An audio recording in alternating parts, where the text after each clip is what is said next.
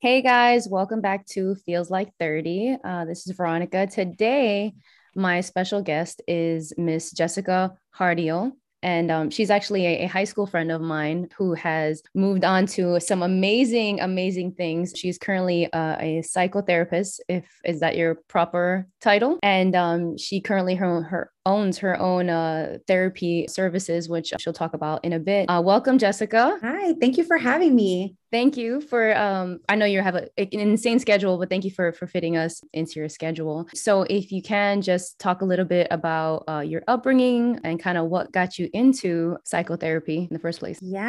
So thank you for having me. I'm really excited to be here. So thanks. Um, so my upbringing, as a child, there was a lot of childhood trauma. And so there was a lot of stuff going on within my parents. My parents were not in love, and that was very apparent. And so I think that they had a child and then kind of felt they needed to stay together because they had a child.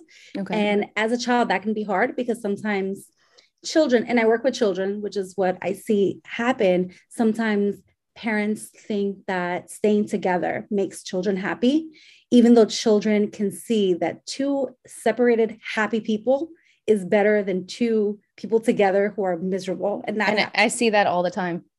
So Yeah. So, but it takes a lot for you to realize that as a parent within yourself and be like, you know what, this isn't the best environment for my child. Right. So, within my parents, I feel like there was a lot of conflict because they weren't happy. And so, I witnessed a lot of domestic violence, emotional abuse, physical abuse, mental abuse. My father was very abusive towards my mom and me. And so, I think that stems from a lot of anger, resentment, whatever he was feeling that he was kind of putting onto us.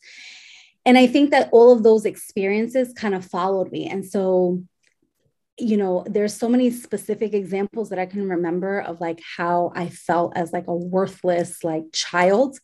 And I always remember of like, I really wish that I had a therapist or someone that I can talk to kind of, I guess, validate my feelings and experiences and allow me to see that I'm not alone and that this is unfortunately normal. Right. And so right. I feel like throughout my different college experiences, my focus has always been children and teens because a lot of children and teens have no power, no control over their households. You kind of just do what you're told and you go with that. And so I feel like I've always wanted to help those children and teens kind of harness their power, although they don't have that much control, and just like be able to come up with coping mechanisms to get them to 18 so that they can become an adult and then do what they need to do. So And affecting more positive change. yeah, Now it's interesting because I mean not often, but sometimes we see that with someone or a child who has a lot of childhood trauma can go more of a negative path. What do you think kept you on the straight and narrow as far as being more of a positive figure to children and to young adults? it's a great question. I think that watching my mom struggle, because once my mom finally left my dad, became a single mom. And I was like 10, 11 years old, and she was working three jobs and Oh, money was tight. And so I think within that time frame, I never saw her. She was so busy. She was like doing all these things to pay her mortgage and all these things. I kind of felt like I wanted to get out of poverty, if that makes sense. So I was like, I need to leave this because I need to do better for my mom and I need to help her from this like crappy situation. And so I okay. feel like that was my motivation. And I felt that I couldn't do that without education. So education became super important to me. So I became super into school, and school was like my escape from my house, but also like where I focused on my energy. Because I was like, once I finish school, I'll be able to make some money and hopefully get out of this poverty and help my mom out of the situation. And then it'll be this cycle. That's amazing. The breaking of the poverty line, which a lot of our generation, I feel like, has tried to break a lot of what we've come from. Um, Now, as soon as you graduated high school, you immediately started college, and this was your main focus throughout. And how long have you been in school? Because I know that you just recently graduated with your PhD, right? Not yet, almost. Oh, okay, almost. Well, congratulations for that. That's incredible. So I'm sure that throughout your 20s, life has had its own roller coasters. What has been able to keep you in school and interested in pursuing higher levels of education? Yeah. So it's funny because I didn't know I wanted to be a social worker. I knew I wanted to help kids and teens. I just didn't know how. And when I was choosing my major in college at, 18, I'm now going to college. I did go straight to college, although it's its own story because I came out to my family that I was to my parents that I was a part of the LGBTQIA plus community when I was 15. And my mom was around, she left to her country, and my dad actually kicked me out when I turned 18. He changed the lock. So I had nowhere to go. And Wow. so that was really hard trying to find a place.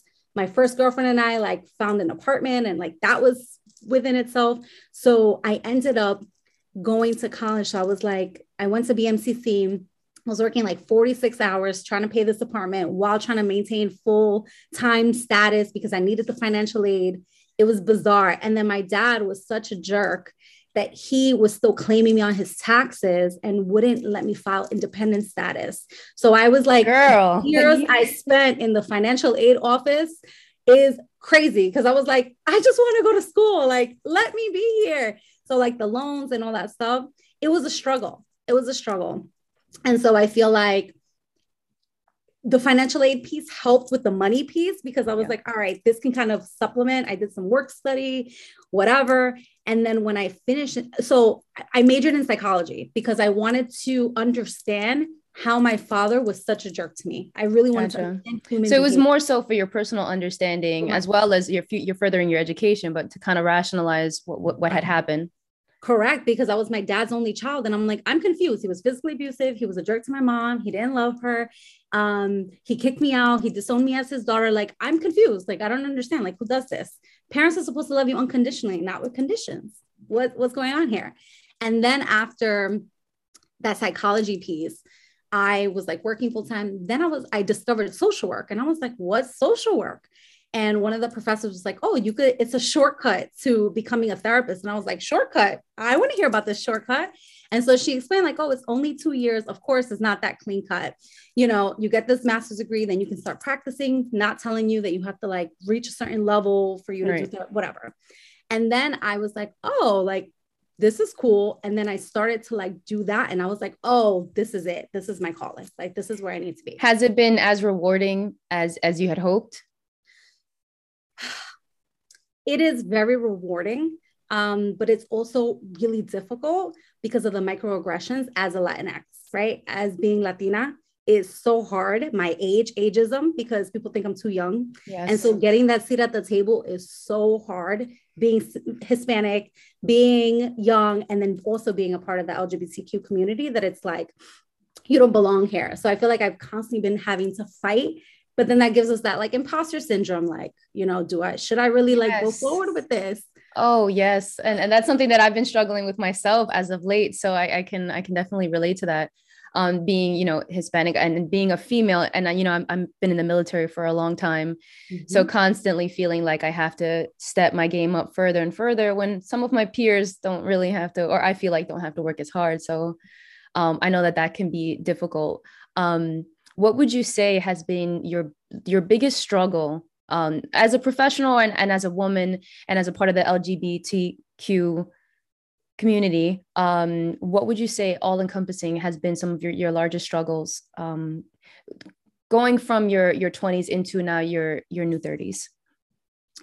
I think learning to believe in myself was a big struggle, like that confidence piece, because since everyone was already, other people, I don't want to say everyone, but a lot of people were already like bringing me down because of these different characteristics or types that I fall into. So I feel like I started to believe that maybe this isn't for me, or maybe I shouldn't fight as hard. So developing that confidence, even 20s, being in your 20s is like you're trying to figure things out. You have all of these like checklist, right? And I put that in quotes of like what you're supposed to achieve by a certain age and what you're supposed to do. So all of Yes. those pressures are like, I don't know. And then again, first being a first generation college student, first gen, coming from the background that I come from, that I'm like, I don't even know. Like I should be happy that I'm the first in my family to graduate high school. And then I took it a step further, my bachelor's degree, and then my master's degree. And then now I'm like getting my PhD. So I should be happy, but I still feel like there's like that voice inside of me that's like, is it enough? Like, will I still be seen for who I am as a woman, as a Latina, as an LGBTQIA member? And you're incredibly successful. So I brought that up in my first podcast, where we constantly have ourselves feeling inadequate. And I feel like that has led to, and you're the subject matter expert on this, but the depression and the anxiety. And I know a lot of that has to do with a lot of other things that are going on in our lives, but I feel like 30 often is the cusp of, do you have your life together yet or don't you? And why not? And you're supposed to have the house, the car, the kid, and everything else. What advice would you give to somebody who is struggling with some of those emotions, as far as kind of getting out of your own head is how I would put it? Because sometimes we're so in our own head where we kind of don't realize that it's okay to be wherever it is that you are in your life, whatever that may mean to you. Right. I mean, I think my biggest piece of advice would kind of just be like, you have your own timing, right? And so like things arrive when they're supposed to. And I'm very big into that you cannot rush things, because when you try to force things, it will not work out. And so it's okay. And it's also okay to compare yourself to other people, because that's natural. That's humans. And it's what we do. And social media makes that very easy. Yes. But it's okay for you to be where you are. And, slow and steady wins the race too, right? You don't have to like rush, because there is no rush. Because then what are we rushing to at the end? Right. Yeah. There's always going to be something. People, right. you're in a relationship. They're like, when are you getting engaged? You get engaged. When are you getting married? When are you buying a house? When are you having a kid? You have one kid. When are you having your second kid? So it's like, people always want to know the next step, because that's just the societal norm. And I feel like people often think they know what's best for someone else. And it's that little grain of salt that we need to take with all the advice that we get, where it's like, well, that may be good for you, but this is what works best, for me. Now to jump back to all of your success, you recently, or was it within the last year, co-wrote or co-authored a book. Can you talk to us a little bit about that? Yeah. So I was invited to co-author in Latinx in social work. So it's like stories that heal, inspire, and bring communities together. So it featured, 22 authors that are Latinx social workers. And we are kind of talking about our narratives as to what it's like to be a social worker. And so each person kind of talked about different aspects, microaggressions, women, right? All of the struggles that we've kind of gone through. And my story, I mentioned a lot of my struggles. I started it off with the expectations that I had as a daughter from both of my parents of education wasn't a priority in my house. It was, even till today, my mom's biggest priority is me preparing myself to being a wife and a mother, because that is what women are supposed to do. Right. And so education wasn't really heavily placed upon me. And so in my story, I talk a lot about the emotional abuse, and it captures, if you have a chance to read it at some point, it captures a little girl who shares this very intimate experience of a one specific physical abuse situation that happened, and what those feelings did for her, and how she kind of navigated through that space, which of course was me, right? And then I talk about college. My first semester, I had just gotten kicked out of my house. I was living on my own. I was trying the financial aid office, right. Jessica's tears for forever.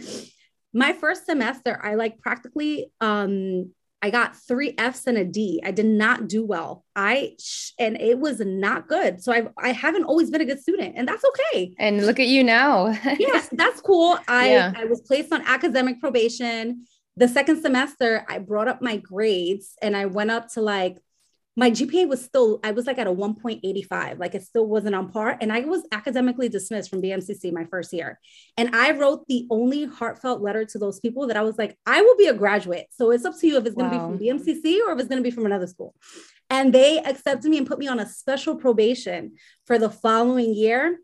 And I was able to do it. And I finished that BMCC year. I transferred to Queens College to finish my degree and whatever. But it was a struggle, because when you have other factors, school is not the priority. You're trying to survive. Yeah, right? Food, absolutely. place to live, like that's more important. And Especially in New so like, York. So, right, yeah, that it's like so expensive. right. And so that's kind of what I ended up doing. And I went with that. Right. And so then I made it work. And I owe a lot of money right now. Right. I owe like $200,000 in loans, but that's okay because I feel like I'm in a good place where it's like, yes, I owe all this money, and who knows if the government's ever going to get all this money back. But, but like, But you made I, it. but I made it to where I am happy, somewhat content to where I am. When I finish the PhD, then I'll be content. But hopefully, I'm sure I'll You pick up will. something else. I don't Yeah. know. You are an incredible success story. So if and when I want to buy this book, where can I find it? Yeah. So my group practice that I run is blossoming lotus Okay. therapy.com. And that is, I have like a team of clinicians if anyone's ever looking for therapy. So that's important. And everyone should have a therapist. I have a therapist. Therapists have therapists because we all got some baggage. And so Yes. it's good to work Same. through. So yeah. Yeah.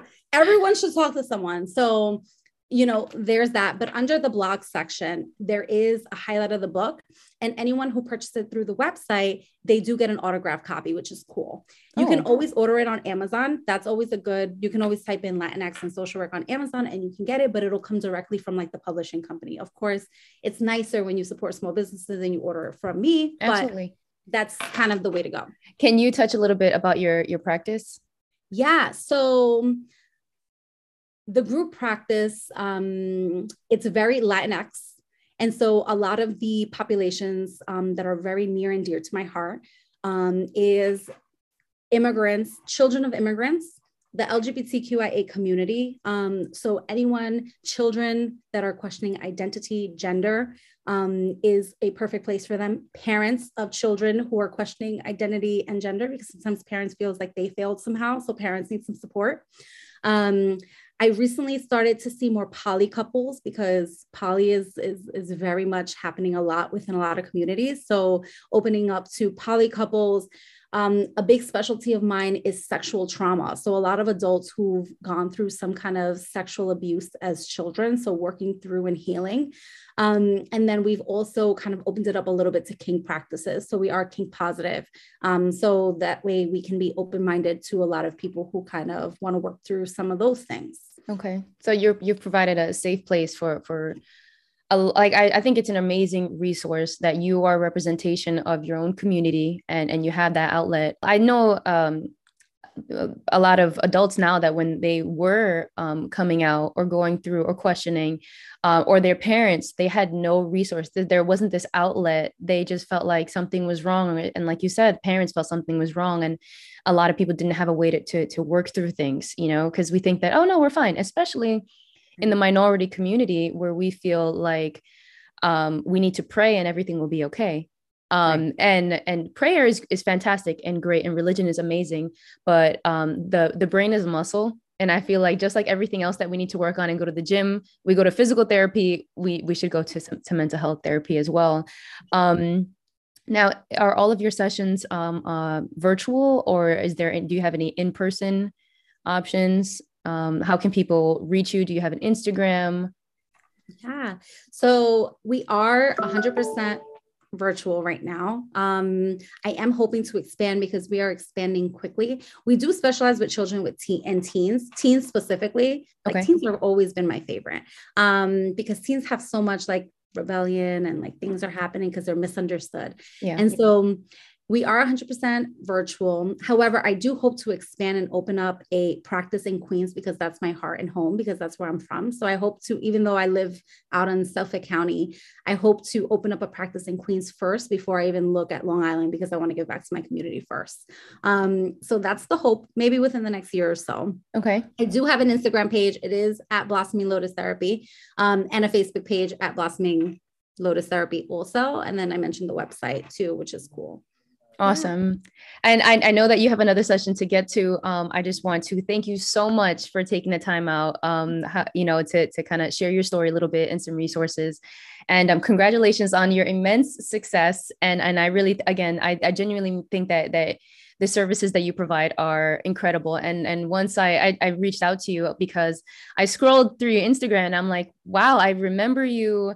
and you are, super successful now. Congratulations on your recent marriage. And yeah, again, I will put her Instagram handle on my show notes, if you guys have any questions or need to reach out to her. Thank you again, and I will see you guys next episode.